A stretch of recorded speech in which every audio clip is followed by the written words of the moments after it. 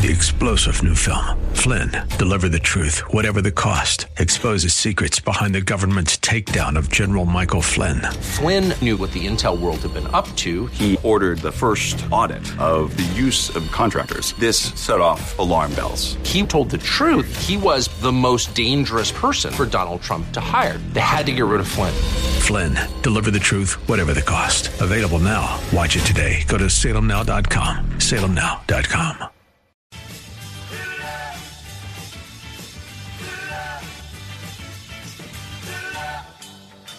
Thinking about healthcare these days? Well, you're not alone.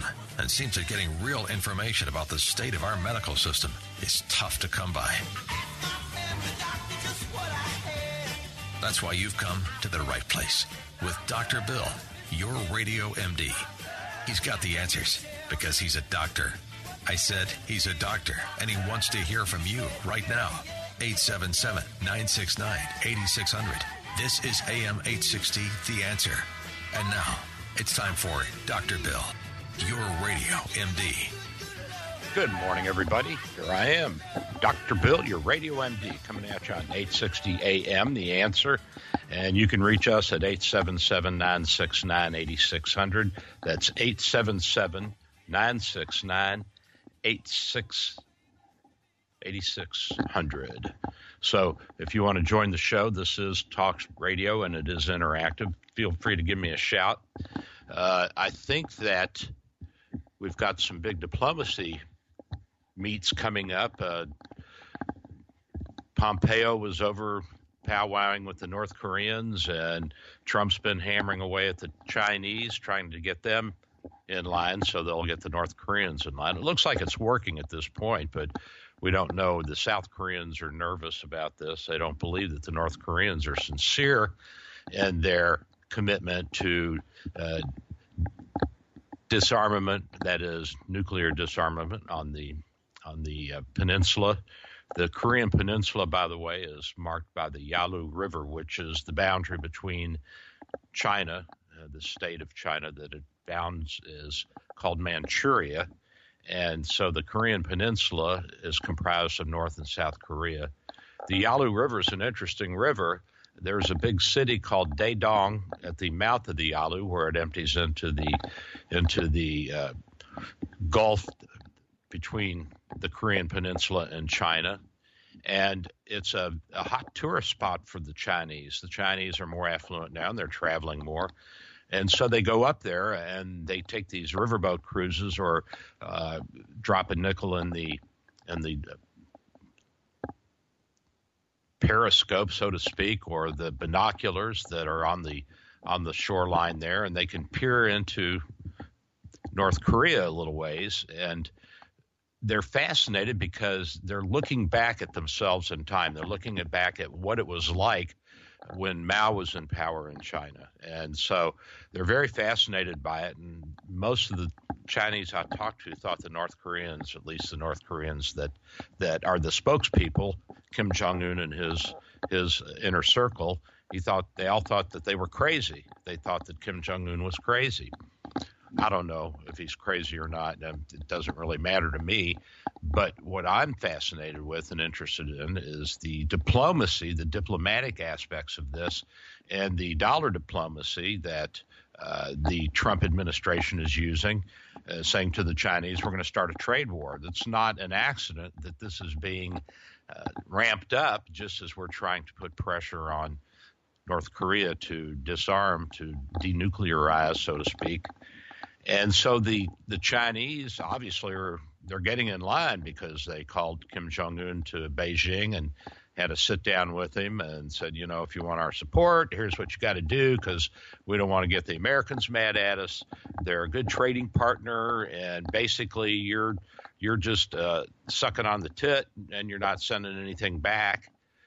You don't have anything really to offer us because the only big export from North Korea is coal, which the Chinese have used for their power plants, but they can find other sources just as we have. They can switch to natural gas. I'm sure they have tons of reserves, and they're probably working on that anyway. So the relevancy of the relationship with North Korea to China is only as a buffer state, And you have to stop and think after Xi, their president, has traveled all over the world and spoken with leaders from here, there, and everywhere. You have to wonder if he isn't looking at South Korea and saying, maybe we're riding the wrong pony here. South Korea is vibrant and prosperous. It's added greatly to the Chinese technical industry. The South Koreans are just amazing in their ability to take something, reproduce it, and make it better and innovate on it. And they're at the leading edge of a lot of technology. And they're partnering up with different American corporations and universities to develop everything from intelligent robots, if there is such a thing, to microchips, to radar defenses, to high-tech instrumentation for our warships and warplanes. So I think the Chinese are waking up to the fact that if they're going to continue to play with the big boys, one of them being us, is that they're going to have to abide by some of the rules that we are insisting on. You say, well, where did all this come from anyway? Well, our diplomacy has been in place, although it's been manipulated and changed and revamped, and the philosophies and the goals over time, since the founding of the Republic in 1787, 88, 89. Probably the biggest change that happened in the 20th century was Woodrow Wilson and his moral diplomacy. Now, you probably don't know much about this because most of us don't really sit down and study diplomacy. We just want to know what are the results, and that's understandable. That's the bottom line for most of us. We're a very practical people. But there are a lot of people that still feel that moral diplomacy is a necessary and integral part of our relationship with the rest of the world because it projects not only what we have, but who we are and what our morals and values are. And what President Woodrow Wilson said in 1912 was that we should support countries with democratic governments and help them to become economically prosperous and robust and stronger, and to economically injure non-democratic countries. Of course, we want to help countries that are developing their democracies. And the long-term goal from Woodrow Wilson's point of view was to increase the number of democratic nations in the world. And remember, this was 1912. So in 1914, World War I broke out. President Wilson tried to keep us out of the war, but in 1917, he had no choice because American ships were being attacked by German submarines and being sunk. And so we entered World War I under his watch.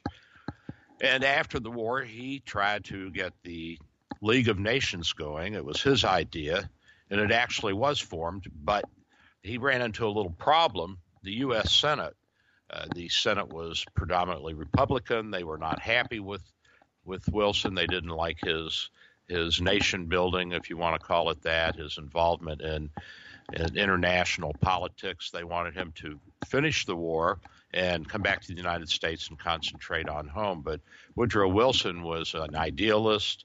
He was a former college professor, and he believed that we had not only a physical and economic, but also a moral charge to share what we have and change the world through his idea of moral diplomacy. But he was checked at the Senate. The Senate has to approve all treaties.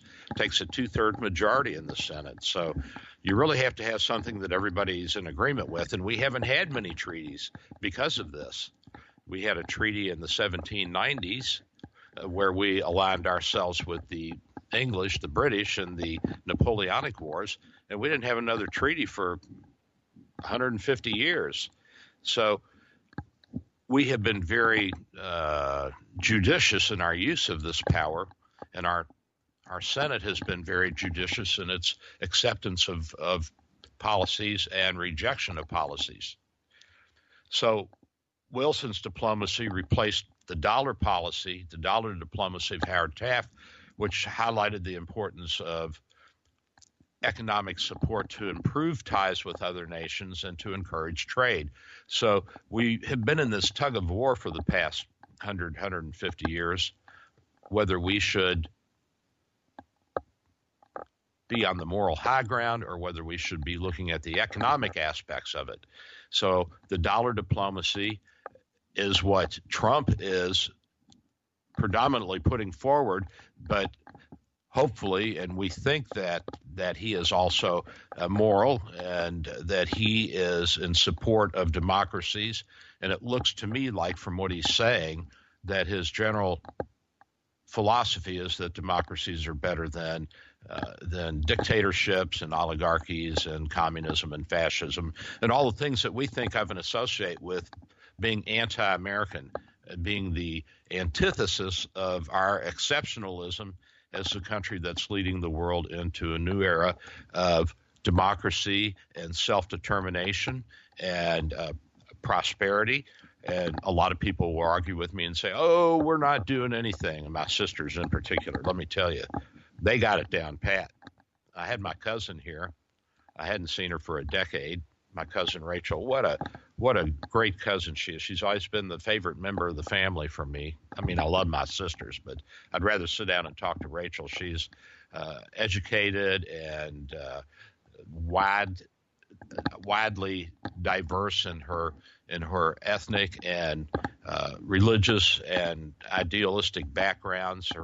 Her training was as a mathematician, and she raised a big family. She's got a big brood. She was Jewish, converted to Christianity. But like me, she has more of a pantheistic view of the world or the universe, that the universe is infinite. And so the universe must be God or Boson particles or whatever. But it's fun to sit down and talk to her. But even she is a disliker of the president. Well, he is bombastic. And I can see how a lot of people, perhaps women more than men, would say they don't really have any respect for him. He's a showman, but that's okay. If he has a mix of the dollar diplomacy, that is, he will reward countries that will trade fairly with us, along with the Woodrow Wilson's moral diplomacy, which says that we're going to favor democracies over non-democracies, then I'm all for that. I don't think that we can have it all one way or the other, especially as the economies of the world become more and more intermeshed.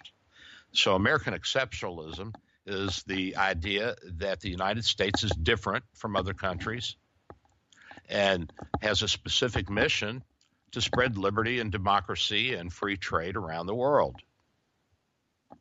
I think free trade is the cornerstone here because trade precedes everything else. If you want to get your ideas and your morals and your values into another culture, the way to do it is to trade with them. And that has been proven over and over and over throughout history. I mean, you can go in and conquer them and force it on them, but that's not what we as a people think is the appropriate way. We would rather convince people, other nations, that what we have is of value and that liberty, egalitarianism, individualism, populism, free trade, all these things are vital to the individual as well as the national growth of any country, of any people. We can trace this back to the 1830 to 40 era. There was a French philosopher named Alex de Tocqueville, and he was perhaps the first person who came and wrote about the United States historically and also injected into it some of his ideals of philosophy, and he noted that the United States was exceptional in the way that it was formed. We did not come out of a constitutional monarchy. We're not a parliamentary government. We never had a king. We never had an emperor. We eschewed all that. And even Washington, at the end of the Revolutionary War, in the little tavern in Manhattan in the financial district, and you can still go there, it's still there, he addressed his senior officers and brought them to tears, and they all wanted him to become the king. And he said, gentlemen, we didn't fight this war just to throw away all of the ideals that we fought for. This is what we fought for. We fought for a democracy, and that's what we're going to have. And so this ideal has come not only from the people who fought the Revolutionary War, but from the leadership, from Washington down, Washington and Jefferson and Madison and Monroe and all of our presidents and Henry Knox and all of the founding fathers, all of the people who were involved. And it's important that we remember that and that we maintain that as we go into the world. And I think that we're mixing both our idealisms of democracy with the realisms of we're not going to implement democracy in North Korea tomorrow. And going to war in North Korea would risk bringing in both China and Russia into a conflict, because Russia has a border with North Korea and China has a big border with North Korea. Russia has a little strip of land that cuts Manchuria off from the Pacific Ocean. And, we don't want to do that. We would rather convince people to join us in our effort to make a safer and healthier and happier world by diplomacy and aid and debate, verbal debate as to what is the best way to govern and be governed. And, I think that the Chinese people are well aware that their government is totalitarian in a respect, and that the United States is different. I don't think they know the depth of it, but certainly the people who have a college education and have had some exposure to the outside world, they certainly know. And I talked with a few Chinese while I was there last summer, and I was surprised to hear them say some of the things they said, and they were critical of their government. And they were very insightful into the good and bad points of Mao, who led them through the Great Revolution and kicked out all the foreign powers, but who didn't know the first thing about ruling a country, and the country was starving off and on throughout his rule. But it's fascinating to see, and I think that part of that is because we have been pushing for our thoughts and our ideals and our way of life to be disseminated throughout the whole world. And I'm a personal believer that the best way to see people achieve their maximal potential is to allow them to do what they're good at and to be what they are. Does that mean that everybody can go out and do what they want, and if you're a good robber, we should get out of the way and let you rob us? No, that's not what I mean. What I mean is that within the context of a morality of what we perceive as right and wrong, that as long as we're doing the right thing and pursuing our own personal goals, as well as fulfilling our own personal potential, then I think we're on the right road and we're doing the right thing. Now, did the philosophy of Woodrow Wilson preclude intervention, preemptive intervention in different countries? No, he was very active with our military in Central America, Latin America, Haiti, and Mexico, and he cut off aid to one of the Mexican presidents and regimes because they had taken it by force. Mexico had been in the throes of upheaval since they broke away from the European powers, and they had had one revolution after another. It's taken 100 years to get them calmed down, but they're calmed down now, and part of that is because of the pressure that we have put on them over the past 200 years, 150 years. And I think it's important for us to remember that we do have that ability, and we do have that power, and we do have a moral imperative to project that on the world. Does that mean that we have to go in and change everybody and be a nation builder? No, I'm not saying that. But what I am saying is that the more I travel around the world, the more I see how much people everywhere look up to us and count on us to set the example and to intervene and to be there, as we were in Syria recently because of the chemical attacks. Some people say, well, we didn't go far enough. Others say, well, we shouldn't be doing anything there. Let them kill each other. We have, in my opinion, my humble opinion, a moral duty, a moral obligation with our foreign policy to make sure that treaties that we have signed, such as the non-use of chemical weapons, that be upheld and be abided by. And if you don't abide by it, then there should be consequences. Now, you say, well, why didn't we bomb Russia? Because they're probably behind this whole chemical weapons deal in Syria. And we have to inject some reality into this. If we bomb the Russians, they're going to go to war with us, and that would be a big war. The Europeans would be upset, although the Europeans would like to see the Russians taken down a couple of notches. I'm sure that they're not looking forward to or relishing another world war, World War III, and it could certainly escalate into something very damaging to all parties. But I think that we are putting pressure on. We're putting economic sanctions on the Russians, and they are paying a price for this. And I think that they are rallying behind Putin, their president, because he is preaching a nationalistic and xenophobic message to his people and saying that it's us against the world and we're still great and I'm here for you and you're here for me.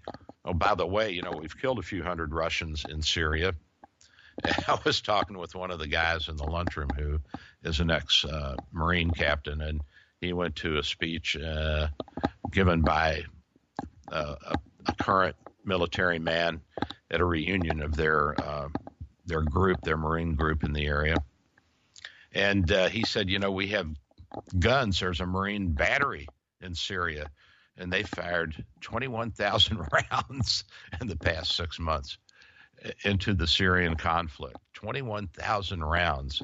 How many guns was it? I don't know. He said it was less than 10. It was unbelievable. So we are there, and we do have boots on the ground. People say we don't have boots on the ground. How are we going to accomplish anything? But how much of a commitment do we want to make, and what will the world tolerate, and what are the greater threats at this point, and what are the greater goals? Is the greater goal here in terms of diplomacy, maintaining a relationship with the Chinese and denuclearizing the Korean Peninsula? Or is it stopping the Assad regime in Syria from continuing to commit the atrocities that they have? Well, I think it's pretty easy to see that the guy with the nuclear weapons is going to be the more important item to address. So we're going to have to be careful about how much we step into the Syrian conflict without getting the Chinese and more of the Russians mad at us. So I think that we need to step back a minute, and the president's right not to commit a large amount of troops in that area.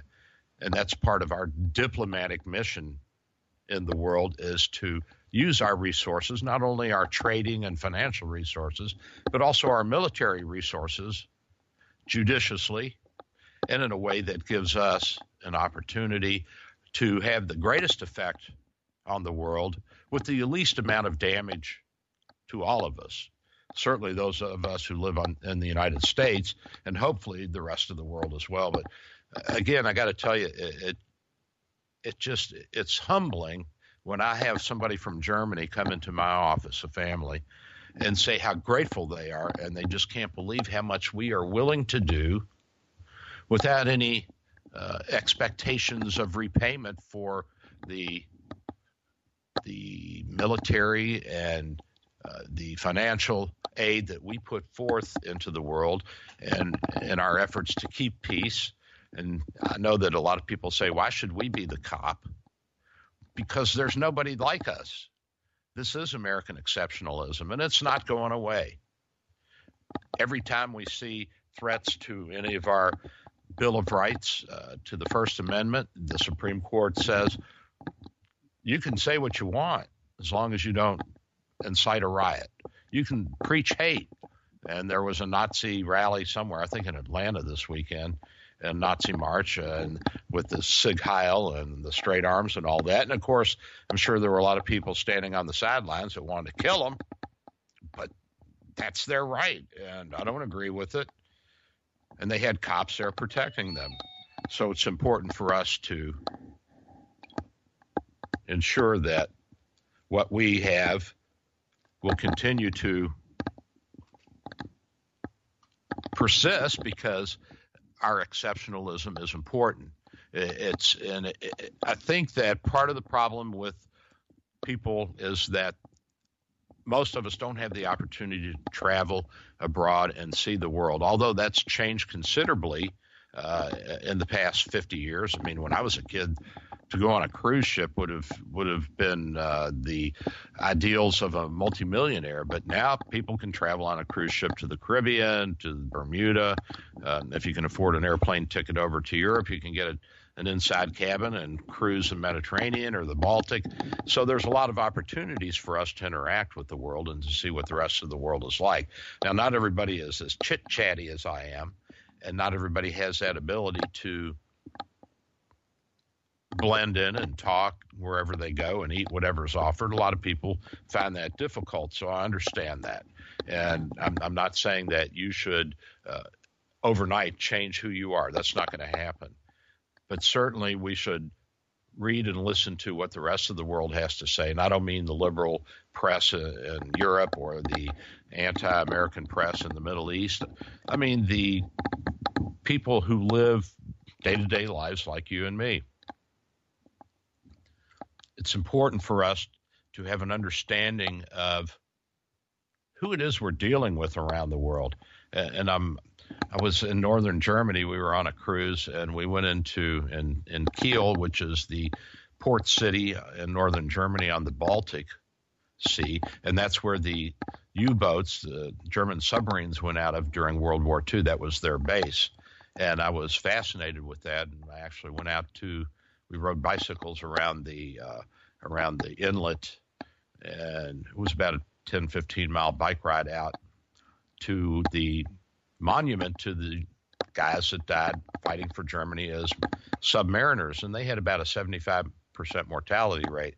Whether you agree or disagree with their philosophy, I mean, my goodness gracious, you'd have to be crazy or really in love with your country to make the kind of commitment where you knew that you only had a 1 in 4 chance of making it back home. So that to me was pretty, or a 1 in 3 chance as it may be. That was pretty amazing. At any rate, I went into a pharmacy because I needed an inhaler, got a touch of exercise-induced asthma, and the pharmacist spoke a little English, and I said I needed my inhaler, that I was a doctor. I showed her my medical license, and she said, well, really, you're supposed to have a German doctor sign the prescription. I said, I realize that, and I apologize, and I'm so sorry, but I'm here for just 6-8 hours, and I want to go out and see the memorial at Le Beau to the submariners. And so with a little back and forth and talking with her supervisor, she said, we'll do this. That's not a problem. I'll give it to you. We don't have the exact brand that you have, but we'll give you what we got. And I said, that's great. That works. It's all the same basically anyway. And so she said, no problem. And she's ringing me up, and she looked up and she said, I'll sell it to you on one condition. And this was before the presidential election had taken place, which Trump won. And she said, I'll sell it to you if you promise not to vote for Donald Trump. I said, okay, I promise. Sometimes in the game of life, you got to tell a little white lie so you can get where you're going. She said, no, I'm serious. I said, I promise on my mother's grave. And that sold her. And so she gave me the inhaler, but I walked away and I thought, my goodness gracious, here's a pharmacist in northern Germany. She's probably never been to the United States, and she is so deeply involved in our politics and our way of life and what's happening that she's already decided on who she's going to vote for president, and she can't vote. So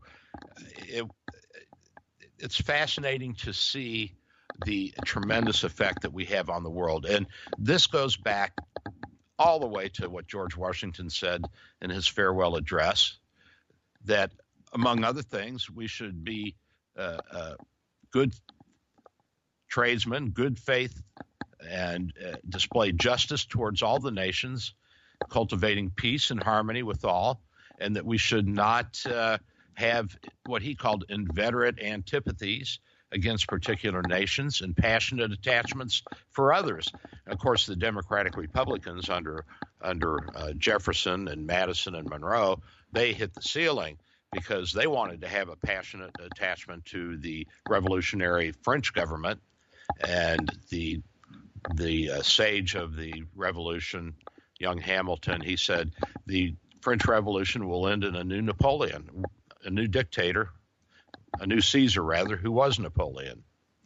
And so this has been going back and forth, and we've been tugging at it, trying to decide which side is right. And, of course, if you say you're a Republican and you're for this, the Democrats are going to take the opposite side just because.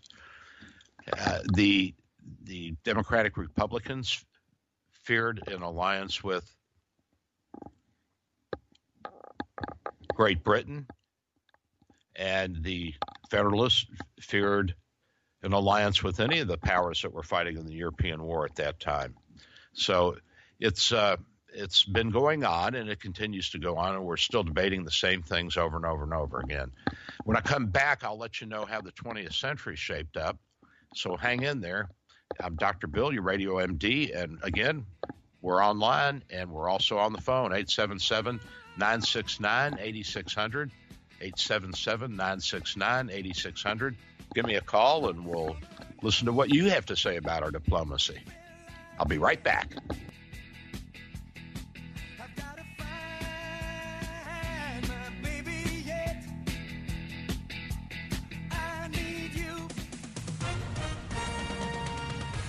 With SRN News, I'm Michael Harrington in Washington.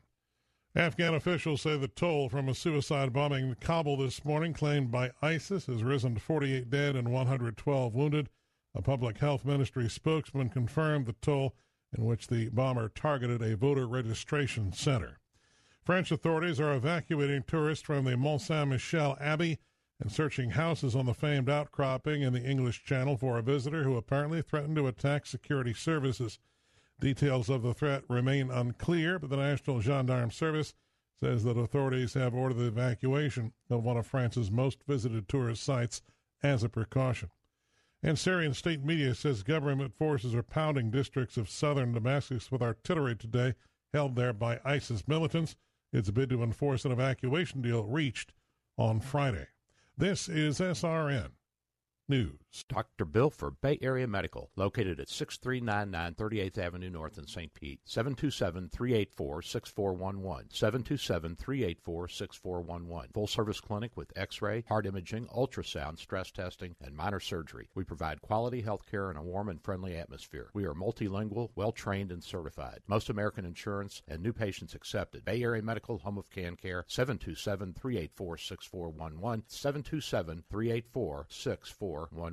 Dr. Bill for West Coast Radiology. Our good friends at West Coast Radiology offer convenient and comprehensive X-ray diagnostics, including open MRI, CT scan, CT PET, mammography, and ultrasound. With state-of-the-art equipment and 4 convenient locations, you're assured of friendly, comprehensive care. Most insurance is accepted, and competitive self-pay rates, plus Saturday appointments. Call West Coast Radiology at 727-771-2795.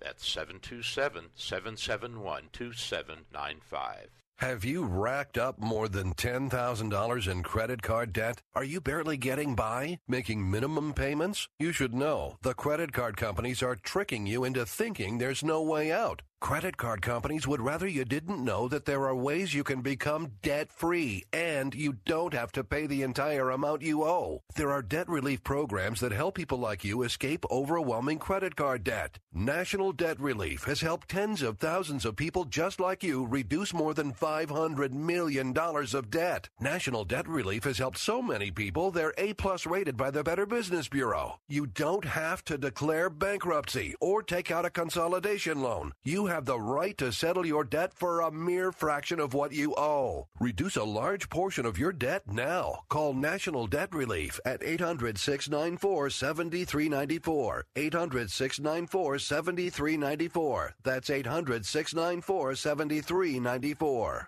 Saturday afternoons at 12:15. Join Paul Porter and the home team for the Caspers Company, McDonald's Restaurant's High School Athlete of the Week, honoring student athletes making a positive impact.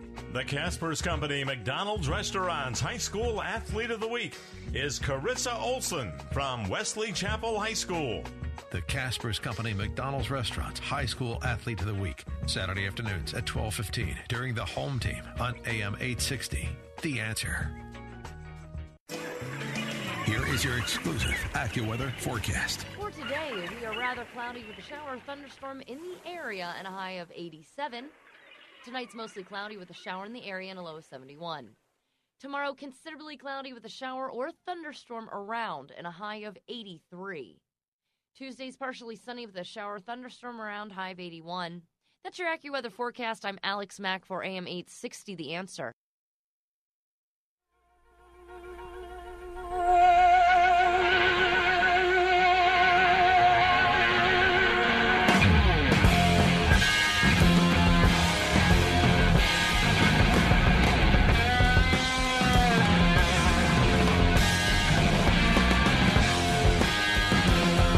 Little Foxy lady there. Boy, here's Foxy. Dr. Bill, your radio MD. I'm back talking about our diplomacy and the upcoming diplomatic meet between Kim Jong-un and President Trump and Mike Pompeo's trip over there. By the way, that's not the first time our country has sent someone secretively over to another country. Henry Kissinger actually went to China ahead of the Richard Nixon visit, and that was all in secrecy as well. And the diplomats paved the way, so to speak. Well, what's been our foreign policy since the end of World War I? Well, between World War I and World War II, the country wanted to remain pacifist and not involved. And, of course, this was a good idea, but the problem was that the world was ramping up to go to war. And so then in the late 1930s, we had to turn around and do a whole different dance. So between the end of the World War I and the late 1930s, non-intervention was our foreign policy. But then Franklin Roosevelt moved towards, who was the president in the 30s and 40s during World War II, moved towards strong support of the Allies in their war against Germany and Japan. We didn't enter the war until 1941, and the war actually started a couple of years before that. We had been upset with the Japanese and had actually since the end of World War I been trying to rein them in because of their colonial interventions into northern China and the Korean Peninsula. They invaded the Korean Peninsula in the 1890s and started into Manchuria. And so we started cutting back on what we would sell them because they needed some of our raw material and supplies. And this was part of the reason that the Japanese attacked us at Pearl Harbor, was because they were trying to decide if they should go further into Manchuria or if they should go into Southeast Asia where there were more resources like oil and rubber and metals and timber and all the things that they needed at that time for their war machine. And so the Northerners wanted to stay out of it, and the Japanese debate, and the Southerners, who were the ones who wanted to go into Southeast Asia and to the Philippines and tap those areas for resources and slave labor, they won. Part of the plan was that they would knock out the American Navy, and then the Pacific would be theirs. Well, it didn't work out quite that way for them. But I think that the prescient and insightful leaders at that time saw that war was coming no matter what. At the end of the 30s, it was an inevitability that we were going to be in another world war, and that our policy of non-intervention had only helped to strengthen Germany, and the same with the British. Neville Chamberlain, he made a deal, and he gave away part of Poland to the Germans, and the Sudetenland and Czechoslovakia and Austria and all these countries that the Nazis marched into and just occupied, and pieces of land they just took over. And he said, this will bring peace in our time. No, it didn't. It does not bring peace. Unfortunately, the idea that you can appease somebody who is hell-bent on conquering you by giving them something is a fallacy. The only way you can do any good. The only way you can stop somebody like Hitler is to stand up to the bullies. And it's not easy. And it sometimes leaves you with a few lost teeth and a black eye. But even if you lose the fight, if you get a few punches in, that guy's going to think twice the next time he comes to take a whack at you. So the idea that we can pacify and do what Neville Chamberlain did before World War II is ridiculous. It doesn't work, especially when you're dealing with a mentality like Kim Jong-un. I mean, this is a guy who's been raised to believe that he is the crown of creation, so to speak, and that he's the greatest ruler ever, and that he has absolute authority, and that he's almost godlike. And they have worked very hard in North Korea to elevate this guy to a godlike level. And the Nazis did the same thing with Hitler, that people were going crazy. It was like the Beatles had arrived when he came to give a speech. And one person said, I was cheering and crying, and I don't even know what for, because everybody else was doing it. So it ain't going to work, folks. We cannot appease. We have to stand up to these despots and say, do what we want, play ball with us, or we're going to take you down a notch. So this has been our policy off and on and throughout the Cold War. After World War II, the world split into the Russian camp, the Soviet camp, which was hell-bent on the monotheistic philosophy, theology, political ideology of communism, and the United States and its free world partners who believe that democracy and self-determination and open trade, open markets was still the best way. And, of course, we won that war. And then people will say, well, we had all these proxy wars and we really didn't win anything. Yeah, we did. The Russians went bankrupt. We outproduced them. We outgunned them. And people say, oh, you lost in Vietnam. We didn't lose in Vietnam. We walked out. Our kill ratio was 10-1. We flattened, and Vietnam is still a poor country. And now we're going back in and trying to inject American money and American manufacturing into Vietnam and make it a more progressive and first world country rather than a third world country. That's our dollar diplomacy. What's fascinating to me is that the Vietnamese, even though they had this big fight with us, would rather be our friend than the Chinese, because their ancient and oldest enemy is China. So I think that diplomacy, especially dollar diplomacy in a situation like this, is healthy. And you think China is going to rise up and take over the world? She's surrounded by enemies: Vietnam, India, the Russians, the Koreans, the Japanese, the Filipinos. I mean, all these countries around China have been at odds with them for centuries. So I think that the Chinese are also realizing that what we're doing in the Korean Peninsula is in their best interest as well. They don't need to bump heads with all of us because they're not going to win that fight. So the diplomacy of the 1945 through 1970 era was strongly anti-communist, and it supported wars in the Korean Peninsula in the 50s and Vietnam in the 60s and 70s. And then the Democratic Party split, and the pacifists got a hold. And in the 1972 presidential election, with George McGovern running it, he was a dove, and a lot of the young kids were backing him. And the hawks were the people who aligned more with the Republicans, especially with the Goldwater Reagan factions, who said that we have to remain strong. And even though we may have made a mistake in Vietnam, we certainly didn't make a mistake in Korea. And all you got to do is go to South Korea and see what our foreign policy of intervention did to save democracy and save this country of 50 million people from absolute tyranny and starvation. And they're a first world country. It's an amazing country. I love it. And that was because of the willingness of our foreign policy to be militarily as well as economically intervening. Now, we've had this big debate since the Vietnam War, and the people on the far left are pacifist, supposedly, and internationalist and socialist. And basically, all of these things are not the basis of a good foreign policy.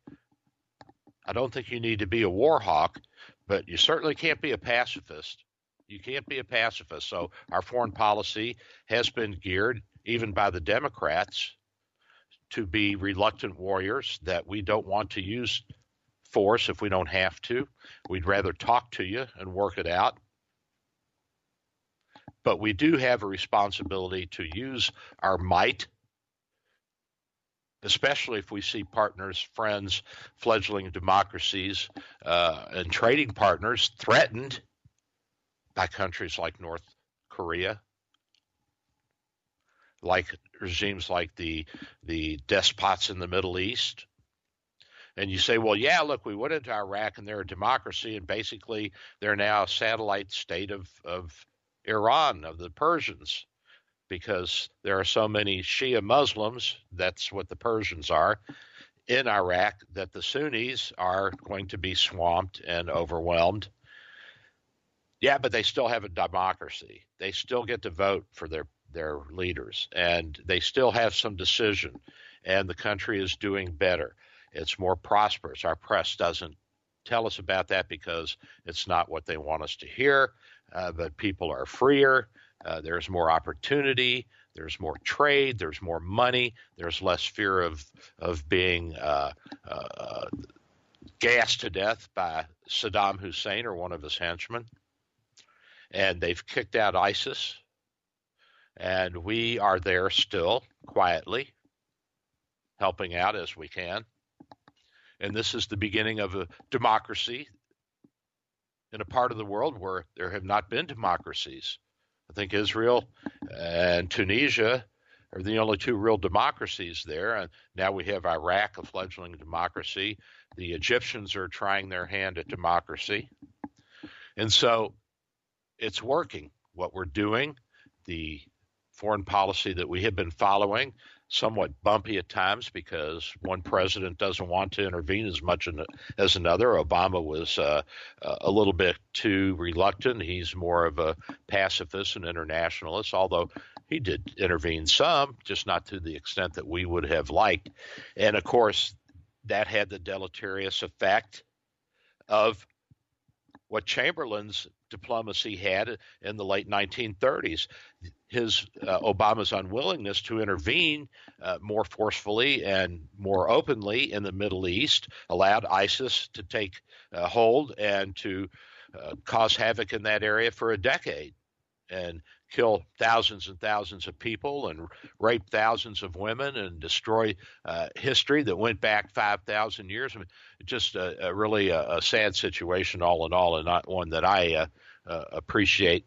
And I'm not going to say that Obama was intentionally a bad man. I don't know him personally. People say, what do you think of Obama? I said he was a president. I respected him, but I disagreed with just about everything that he did.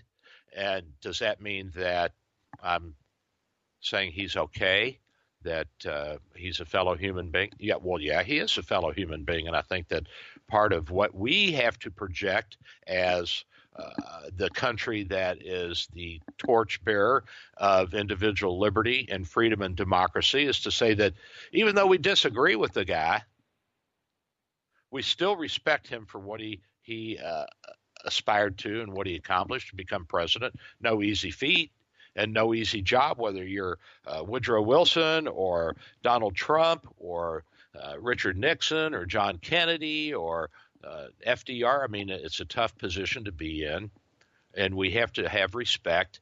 We need to voice our disagreement. We need to work very hard to fight the policies that people like Obama want to implement and try to implement. And I think we did a pretty good job of holding him in check. He snuck through that Obamacare bill, but even parts of that are of value, and we shouldn't throw the baby out with the bathwater. And remember that because our Congress, our Senate has to ratify any treaty by 2/3 majority, we've rarely had any treaties. It's not been until the past 50 years that we've had even a significant number, a few treaties that we've entered into. Trade agreements, yes, but the North Atlantic Treaty Organization, that was a rare event for us. We had a treaty with the British in the 1790s. We had a treaty with the Spanish after the Spanish-American War in the early 20th century. We have the NATO treaty. So we've had a few treaties that we have signed over the 2 centuries that we have been around. But because of our checks and balances, we've been able to hold those to a minimum and to ensure that it is something that all of us can live with before we are willing to sign a document, put our name as a people to it, because let's face it, the president doesn't represent the president. He represents us. He's our man. We put him there, and he better do what we want or we'll vote him out. And Congress has to abide by our wishes ultimately as well. And it's not always easy to get him to do what we want him to do, but we do. And over time, it balances out. So the international agreements that we have signed, including arms control with the then Soviet Union, human rights treaties, environmental protocols, and free trade agreements, all these things have to be approved by the Senate. But of course, these treaties, for the most part, have had to do not with helping someone else in a war. That's what NATO is for. But in limiting war, in controlling the arms race, and in implementing human rights, and in demanding free trade agreements with countries around the world. Because as I said early on, the best way for us to effect change is to first open up trade. And we see this happening in China. And a lot of people said, why are we trading with these people? They are despots. There's no human rights there. There is now. I was surprised. I was really surprised. There are human rights there. I asked one of the guys, I said, everybody's so well behaved, people are so nice. He said, nobody wants to go to prison here because they're so terrible. But still, people spoke openly. They pursued jobs that they wanted. They had recourse to a court system. Certainly not anything like ours, but at least it's a step in the right direction. So the trade that we have had with the Chinese has changed the way they are, the way they live, the way they think, the way they eat, the way they breathe, what they listen to. And although the government in China is trying hard to block the internet that the rest of the world has, it's going to come there. It's an inevitability, just like it's an inevitability that what South Korea has is affecting North Koreans, especially those soldiers who are at the demilitarized zone and can see the South Korean soldiers and who can hear what's coming out of the loudspeakers every day and hear the sounds of the big city of Seoul and hear all the vehicles. And they can see. They're not stupid. I mean, they're certainly ignorant. They've been kept in the darkness. But part of our mission is to bring people into the light. That's part of what we do. And so we want to continue doing that. We want to continue our foreign policy, which is a mixture of dollar diplomacy, as well as gunboat diplomacy, as well as moral diplomacy. And you say we should not be in a preemptive war. And people say that we have no right to be bombing in Syria because we're not at war with that country. They haven't done anything directly to us. But again, I say that we have a moral obligation as well as an economic and a trade obligation and an obligation to push forward our ideals of democracy into the rest of the world. And if you are a despot and you're killing your own people and they cry out for help, then I think we have a responsibility. Our response may not be the same with every country, because obviously if we had militarily intervened directly in the Soviet Union in the 1960s and 70s, we might have had a world war. So we had to be a little bit more circumspect, and that's okay. That's okay. At least we're making the effort. We took everything to the wire with the Korean and the Vietnamese War and some other minor wars like Grenada, proxy wars here and there. And, of course, there were a lot of covert actions going on. But it paid off. It paid off. And you say, well, the Soviet Union's already a bad boy again. You know what? At least they're talking to the rest of the world. They can travel. You can travel there. There's a dialogue going on. And they're not acting that much different than they acted 500 or 250 years ago. So it takes time. Everything takes time. Getting close to the end of the show. And I just wanted to say thank you guys for putting up with me today and listening to me. And I know Bill, did we do a good job today, buddy? All right. That's what we like. I'm Dr. Bill, your radio MD. I'll see you guys next week. 3-star General Michael J. Flynn, head of the Pentagon Intelligence Agency, knew all the government's dirty secrets. He was one of the most respected generals in the military. Flynn knew what the intel world had been up to. He understood its funding. He ordered the first audit of the use of contractors. This set off alarm bells. The explosive new documentary, Flynn, Deliver the Truth, Whatever the Cost, uncovers the facts behind this scandal. Flynn told the truth. He was the most dangerous person for Donald Trump to hire. I find out the worst enemy that I'm going to face in my life is right here in America. They took my assessment and they wanted me to change it. And I was like, I'm not changing it. They had to get rid of Flynn.